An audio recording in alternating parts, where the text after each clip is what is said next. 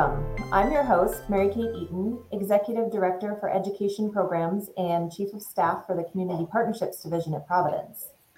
As a reminder, the information provided during this event is for informational purposes only. If you have any medical questions, please reach out to your primary care or health professional. Today, we'll talk about the University of Providence's Health Justice Certificate Program. The study of health justice introduces students to the concepts that build and surround medical legal partnerships. In this program, coursework includes discussion of legal remedies for social determinants of health and other health inequities and health disparities by improving cross-discipline communication, identification of policy change to improve population health, and serve the poor and vulnerable in order to achieve social justice. So joining me during this live event are Zaida Rivera, who serves as Immigration Clinic Director for Gonzaga University School of Law and an advisory board member with the Health Justice Program, and Tracy Rooks, adjunct faculty within the MHA program and program coordinator for the Health Justice Certificate at Providence. So, Tracy and Zaida, can you tell a little bit about how this program was developed and how it fits into the healthcare space? Absolutely. Thanks so much for having us, Mary Kate. So I became interested in medical legal partnerships back in 2014 when I was a compliance officer for a critical access hospital, and I wanted to get more legal remedies available for our rural patients. And when I came over to Providence and started teaching for the MHA program, we very quickly started developing this health justice certificate because it was such a relevant topic and so much in need of these services. And part of that was bringing on amazing advisory board members like Zaida, who have the real world experience to bring that to our students.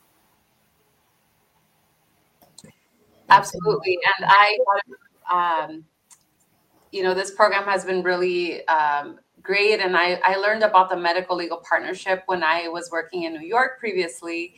And it was just such an interesting concept to provide holistic services to a patient client and who's dealing with not only medical issues, but of course, somehow there's always other issues that they're dealing with. So I think this health certificate is a great way for individuals to learn more about those issues and challenges that a lot of our community members face when they're patients and or clients as well.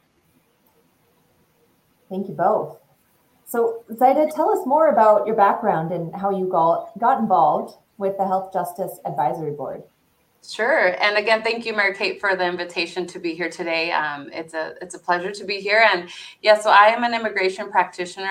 I've been practicing immigration law for almost 9 years, primarily here in the state of Washington, but I also spent 2 years in New York and New Jersey.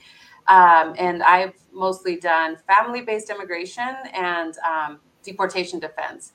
And so I was very excited when Professor Rooks reached out to me about the program and the Health Justice Certificate and potentially serving as a advisory board member through my experience with immigration. And I was very excited, and I said, yes, I'm happy to be part of it. And just like I mentioned, learning about the program has been really great because I think it's another way for our community to get additional services.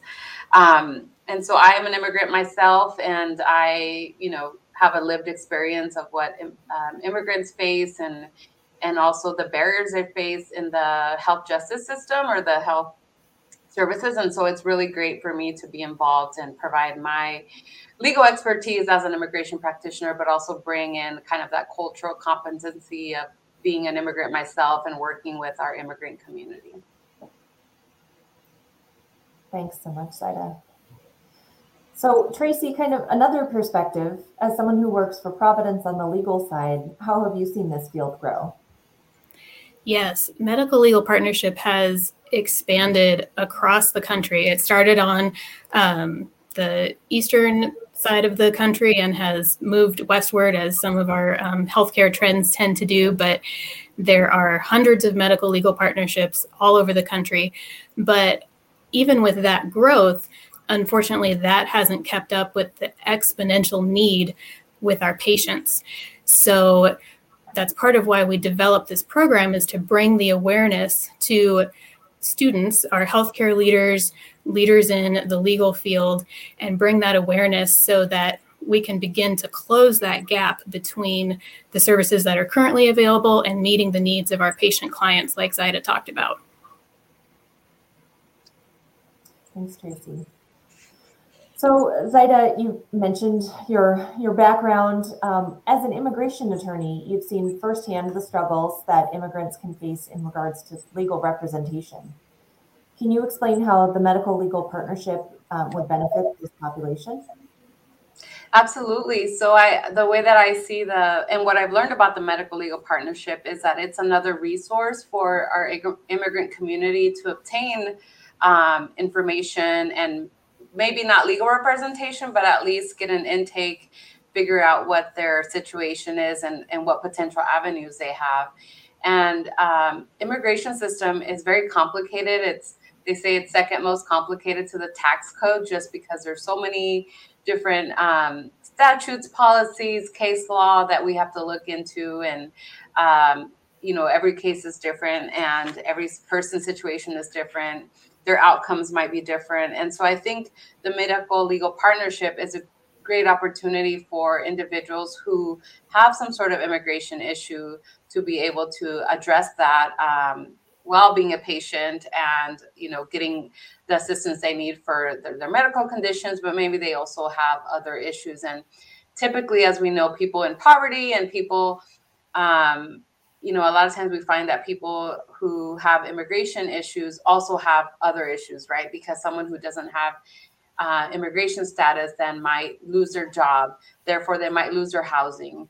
They might not have food. And so there's just an array of issues that come along with immigration status. And so the Medical Legal Partnership, I think, really helps to address their concern about their immigration status, and seeing what the attorneys through the program can do to help them assess any eligibility they might have for immigration status, refer them to organizations that might be able to provide assistance, and also help them navigate through the health system in terms of what benefits they would be eligible for example, as an undocumented person who is seeking medical assistance, but they don't have any insurance, right, and are eligible for public benefits because of their immigration status. So I really think that the Medical Legal Partnership is a great avenue for individuals to get access to legal resources, which I think is such a huge issue, especially like Professor Rooks was saying,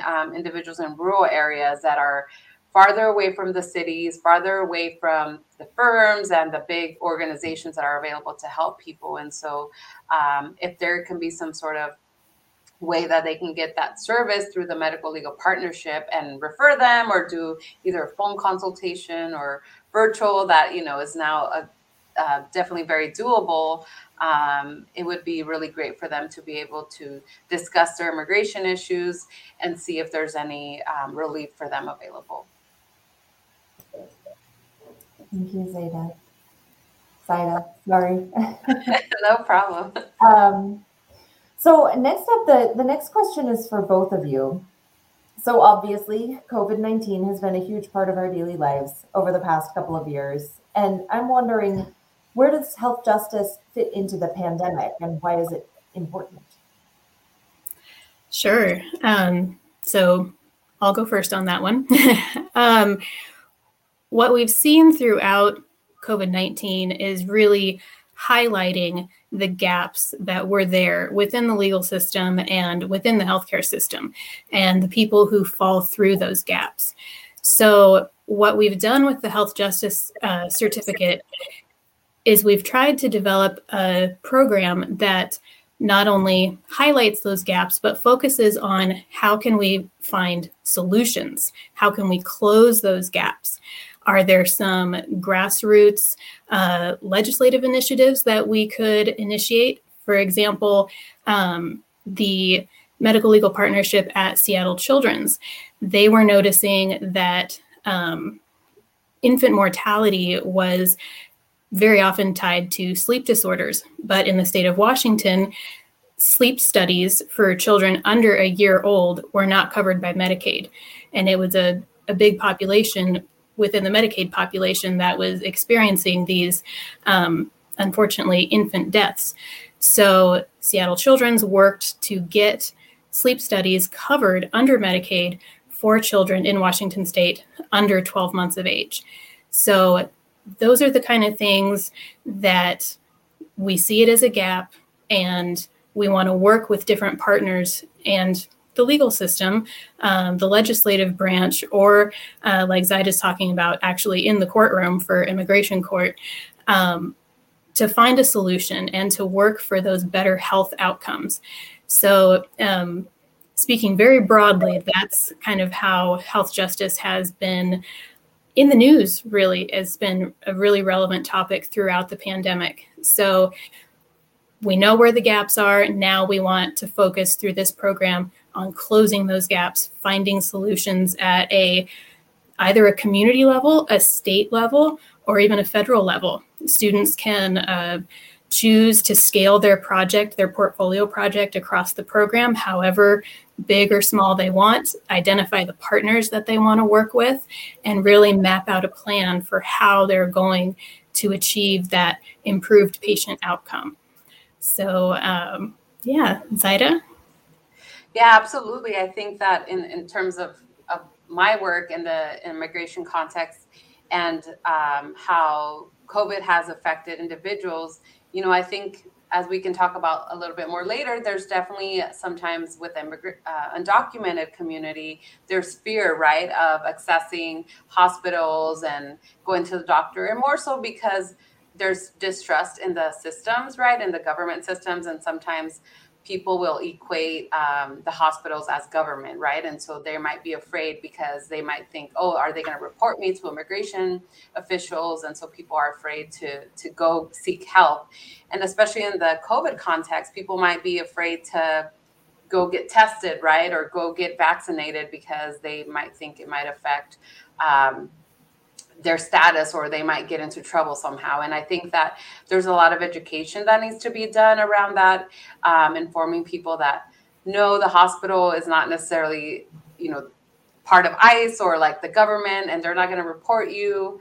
And so I think that's where the Health Justice Project certificate, comes into play, where there's a lot of education about the intersectionality between the healthcare system and immigration, and what barriers people are facing when trying to access the hospital's healthcare providers in this context. So I do think that it has, as Professor Rooks mentioned, just kind of made it more clear that there's this huge gap in who's being served. And I do see there's a lot of commercials and radio ads about like, go get vaccinated and it's free and it's, you can go to community centers, which is great. But I also think in a bigger context, it still kind of exemplifies that there's a huge gap, and especially with the undocumented community who are afraid to go seek assistance because of their immigration status.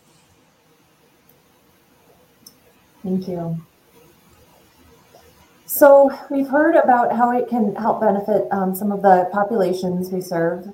I'm wondering, Tracy, can you speak to why the program is unique and what students gain out of completing the certificate?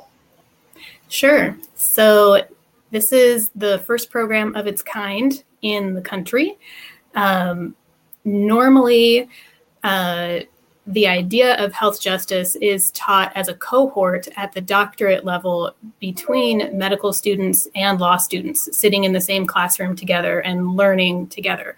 But what we've done is we've brought that to the master's level and brought it to really more of the frontline workers, the boots on the ground, the people who are interacting with the patients and the clients every day, sometimes behind the scenes, trying to figure out if they can afford their medications or if they're able to afford their food, and working with the different members of the team to get the patients the resources that they need to have a better health outcome. So it's unique because we're bringing it to that level, and we're not only focusing on medical legal partnerships, we're also looking at developing students' leadership qualities. We're looking at social epidemiology. We're doing a study of population health. So we're really trying to make it holistic, as Zaida was saying, and trying to really prepare the students to go out and look at the patient as more than just a diagnosis. On the legal side, look at their client as more than just a cause of action or how they're going to pursue a certain legal remedy. That we want to step back and we want to look at the person as a whole and their circumstances as a whole and how that fits into society as well. So I'm a little bit biased because I developed the program. So I think it's really great and can serve a lot of different people in a lot of different fields with public health, anyone working in the legislature, paralegal students, lawyers, doctors, social work, psychology. It really just runs across lots of different disciplines, and I'm excited for the students that we're going to be having in the spring. Thank you, Tracy. Absolutely. And if I can just chime in, I think that, as Professor Rooks was saying, it being the first of its kind, it's also very exciting for us to be part of the advisory board and just helping it shape or, figuring out what the best course of action or the best way to, teach about the different topics. And even for myself, being a practitioner, it was really great learning about other disciplines and how, learning about the healthcare system myself and not, and also learning about medical school versus law school, and something that, is part of the book that is assigned, and learning how there's so many different areas that are intersect with the healthcare system. And so I think it's very interesting, even for a professional going into this process. And so, I think it will serve people really well. Thank you both. So Zaida, since you brought it up, what advice would you give anyone interested in entering into the field of law? Sure. I think that someone who's interested in a field of law, there's two different ways. Like if you're interested in applying or going to law school, I think it's really important to kind of get exposure to the practice and the area that you're sort of interested in by volunteering, by doing internships to figure out, like, is this something that I want to do? And someone who's, graduated and ready to start their practice, I really think it's important for them to remember that there's so much need out there and that they can do pro bono work. And regardless of their going into corporate law, right, big firm or even government, right? I think there's a lot that people can do to help people who are underrepresented, underserved in our communities. And my career has been in the public sector throughout my practice, and so I'm kind of biased a little bit, and I really enjoy doing the pro bono work and helping our community. But I think that anyone, regardless of where you want to practice and what area of law you want to practice, there's always room and opportunity to help, organizations, to help directly, to volunteer your time and helping the underserved and unrepresented communities in the system. Thanks, Zaida. So let's see, Tracy, I'm wondering what are the requirements to apply to the certificate program? A bachelor's degree. So if you have a bachelor's degree, you can apply online. And part of that is official transcripts, a resume, and the application fee. So this program pairs really well with the Master of Healthcare Administration. We have students who will enter the certificate program before the MHA, or they'll come back after their MHA and get a little bit more specialized training in health justice. Recently, we've had students who were, like Zaida mentioned, preparing to go to law school and wanted to get kind of some advanced knowledge on that specializing between the medical and legal fields. But yeah, bachelor's degree, online application, transcripts, and resume and application fee. Great, thank you. Okay, Zaida, I've got one more question for you. Sure. Can you explain what social determinants of health are and how they fit into this program? Sure. Well, I'm most familiar with the social determinants of health through the individual's immigration status.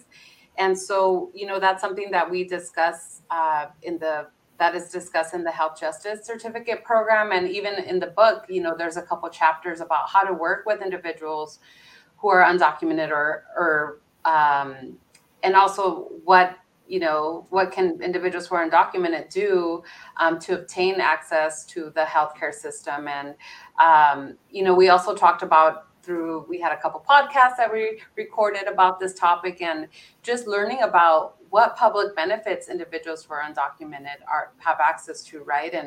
And so that's another, I think, barrier, right? in immigrants accessing the healthcare system is cost, and being afraid of like, how much is this going to cost me? Am I going to be able to go? And so then there are times where people won't go to the doctor until it's unfortunately too late, or they're in a place where it's just really dire, right? And it's life or death situation, instead of going to get preventive care, right? Because they're afraid and they're not sure that they're going to get any coverage and how they're going to pay for this.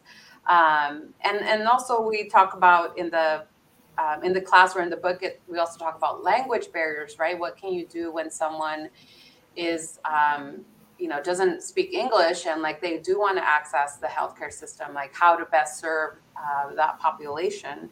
And so I think this is really important part of the certificate program, and learning how to deal and work with different populations and how to treat them properly, with respect, right? In a language, hopefully, and in a way that they understand. And we also talk a lot about cultural norms and what that looks like and how that might affect, care and even talking to the doctor themselves. And so, and another aspect that we go into in the class is domestic violence and how we can issue spot, or what we can do through the medical legal partnership to address that, right? If there is that situation going on with a patient client. And so that's kind of my familiarity. So I don't know, Professor Rooks, if you want to talk a little bit more about in the health context, what that kind of looks like as well. Sure. So in the medical legal partnership framework, we talk about, the acronym is IHELP. So the I stands for income, what public benefits are available, like Social Security, disability, food stamps, utility assistance. Then the H is for housing, so landlord-tenant issues, mold, rodents, flooding, getting a safe place to discharge after a hospital stay. The E is for education and employment. It's two sides of the same coin: education for kiddos and employment for adults, and really helping make that transition, especially for kiddos who are special needs and have resources as a pediatric patient, and then how do we transition them into the adult care world and help support them from education to employment. Those are things like IEPs, trying to make accommodations in the workplace, and just generalized planning. So then we get to the L, which is legal status, that Zaida has such a depth of knowledge about for immigration. But we also talk about legal status for veterans and being discharged from the military and making that transition into civilian life, but still accessing care through the Veterans Administration. And finally, the P is for protection. So that is guardianships, again, both for the young and the old. One of the really sad chapters in the book is talking about estate planning and planning for cancer patients, and how are they going to sometimes set up trusts or kind of a custody arrangement for children if the parent is terminally ill. So we go through quite a lot beyond kind of what we've all come to know as the basic social determinants of health. We kind of expand and go into these really specialized areas. But we've got great people on the advisory board to help us take that deep dive, like Zaida. We also have Kathy Jensen, who's a attorney in Spokane. She does education and family law, and she's a member of the Kalispel tribe of Indians. So she does a lot with tribal law. Dr. Andrea Chatburn is a palliative care doctor and a physician ethicist. So she gets into a lot of these gray areas between medicine and law. And then we have Brianna Gehring, who is a compliance manager with Providence. And she really helps us take all of our ideas and package them into deliverables for students. And she's wonderful with that compliance background as well. So we have a great team, and we're very excited to present that to the students and be there to help support the students. That sounds like a wealth of knowledge and super board. That's great to hear about. So we have a couple questions from the audience here. The first one asks to explain, how can this program help people get medical care without being afraid of being deported? So education is key. Getting the word out that these are medical legal partnerships, first of all, are at no cost to the patient. They are funded either by grants or other types of funding through the hospital or through the Legal Aid Foundation. And we should probably clarify that this is only for civil legal needs. There's no criminal representation here. That's what public defenders are for. So getting that awareness out there to the immigrant communities that this is a free service, that they're not going to be turned into the government.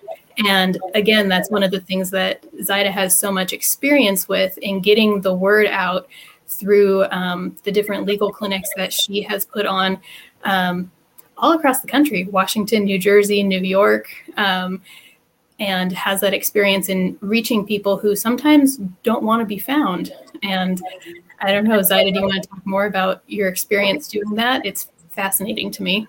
Right. Yes. I mean, I think that in our work, we try to figure out what the best way to reach a lot of people with the least amount of resources, as we're, nonprofit organizations at times, and legal clinics are a great way to do that, and doing Know Your Rights presentations and explaining to people and educating them about their rights, their responsibilities, how the systems work. And so, I've been really fortunate. I'm really passionate about social justice initiatives and access to justice initiatives, and how to help people understand their rights or responsibilities, and also how to access legal resources. Great. Thank you both. Okay, one more question from the audience. Is it possible to take the course online? Yes, absolutely. The entire program is online. Additionally, it is asynchronous, which means that we post the syllabus, we post the assignments for the week, and then the deadlines for them. And then you can work on those assignments at 3 in the morning or 3 in the afternoon. We have some interest from international students that are 13 or 14 hours ahead of where we are here in the Pacific Northwest. But that's okay. That is the beauty of online learning and asynchronous learning, is that you can get it done whenever is convenient for you, as long as you get it in by the deadline.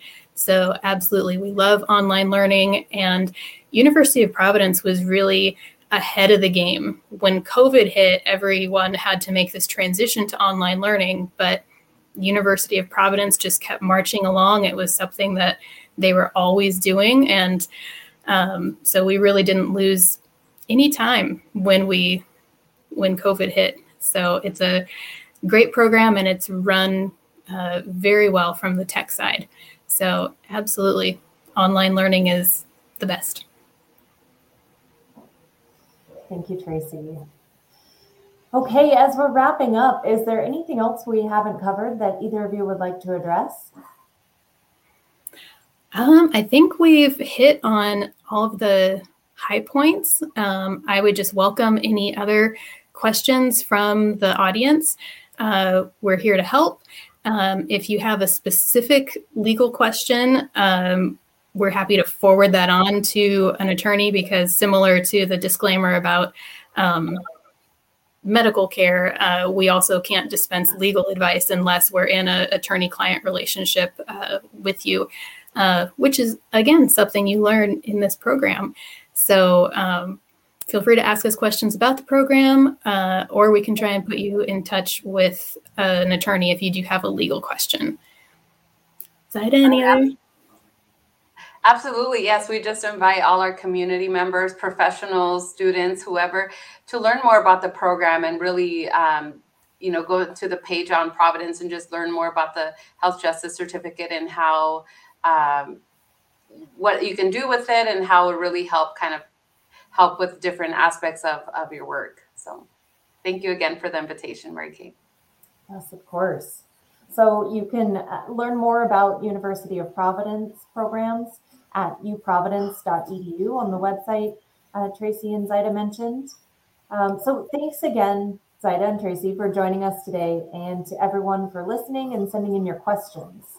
You can learn more about Providence initiatives, programs, services, ways to give, or you can look for medical help or advice by visiting providence.org.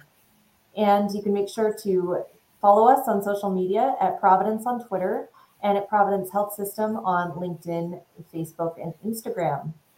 Once again, thank you so much for joining us today.